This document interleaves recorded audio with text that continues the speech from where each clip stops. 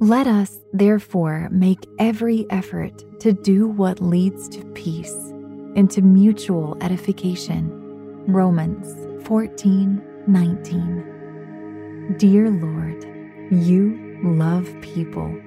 Your word tells us that you have a plan and a purpose for everyone. We are all special and precious in your sight. I pray that you would give me a heavenly perspective. Help me to see people the way you see them. Give me eyes to see the hidden gifts, needs, and potential in others. I know people can be difficult, myself included. So empower me to make a concerted effort towards peace and edification. I pray these things in Jesus' name. Amen.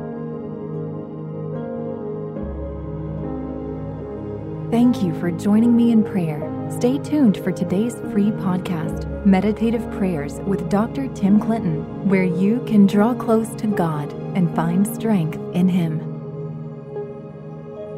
Welcome to your meditative prayer on healing relationships. To get the most out of your spiritual journey, use pray.com every day and make prayer a priority in your life.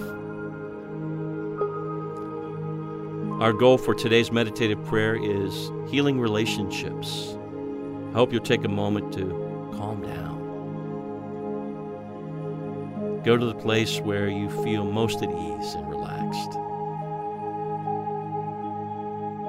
And get yourself in a comfortable position. And when you're ready, close your eyes, breathe easy. Imagine the tension in your body kind of unwinding, that stress and anxiety in your head and heart slowly calming. We are going to be meditating on Romans chapter 14, verse 9 from the King James Version. Let us therefore make every effort to do what leads to peace and to mutual edification. Let's take a moment to adore God for edifying our faith.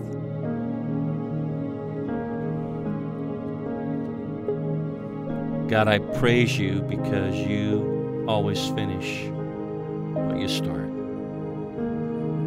I worship you for the power of your own word that transforms and renews our minds. I sing praises to your name, for you hold the universe in the palm of your hand. I worship you in the knowledge that you work out all things for good to those who love you.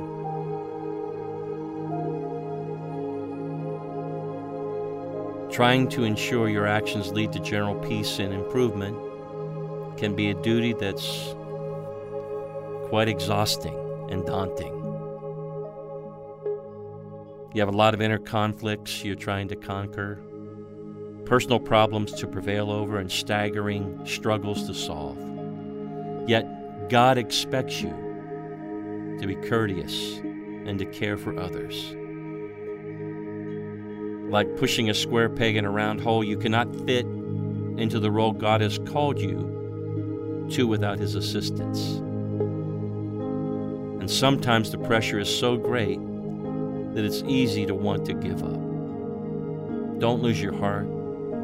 Lay it instead at the feet of Jesus. Tell Him about the relationships that you're having a hard time with, the people and the situations you're having trouble living in peace with. Confess and cast your concerns on God because He cares for you. Now take a moment to dwell on the peace and the instruction of God in your life. Give thought to the seasons of turmoil and insecurity God guided you through, the relationships He helped you rescue and renew. You know, the Bible says God is good, and His mercy endures from generation to generation. Think now of those areas and associations you're trying to improve. The relationships and situations you are trying to bring peace to, trying to edify.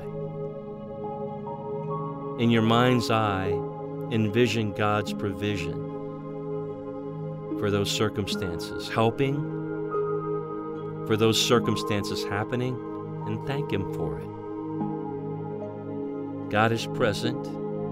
He is listening to you, even if your efforts seem futile. Don't give up. Outwork the struggles and inconveniences. Push past the discord, the disagreements. Peace is closer than you think. Your efforts to help others improve has a greater impact than you will ever know. Ask God to give you the strength to reach your full potential in this moment, to create peace wherever you go, and to motivate others to do the same. Remember, God has called you to peace and to inspire edification. Although this objective again can be tough, God has and will provide all you need to accomplish it and to do so well. Be confident that God, who began a good work in you, will carry it through to completion. You must try your best to live in harmony with everyone and always be working towards improvement, to do things that not only entertain, but enlighten as well, pressing toward the goal that is in Christ Jesus. You will be a blessing to all. Thank you for completing today's meditative prayer on Pray.com. By incorporating this healthy habit into your daily practice, you are making prayer a priority and strengthening your walk with God. I'm Dr. Tim Clinton, President of the American Association of Christian Counselors, and we love being a part of your life.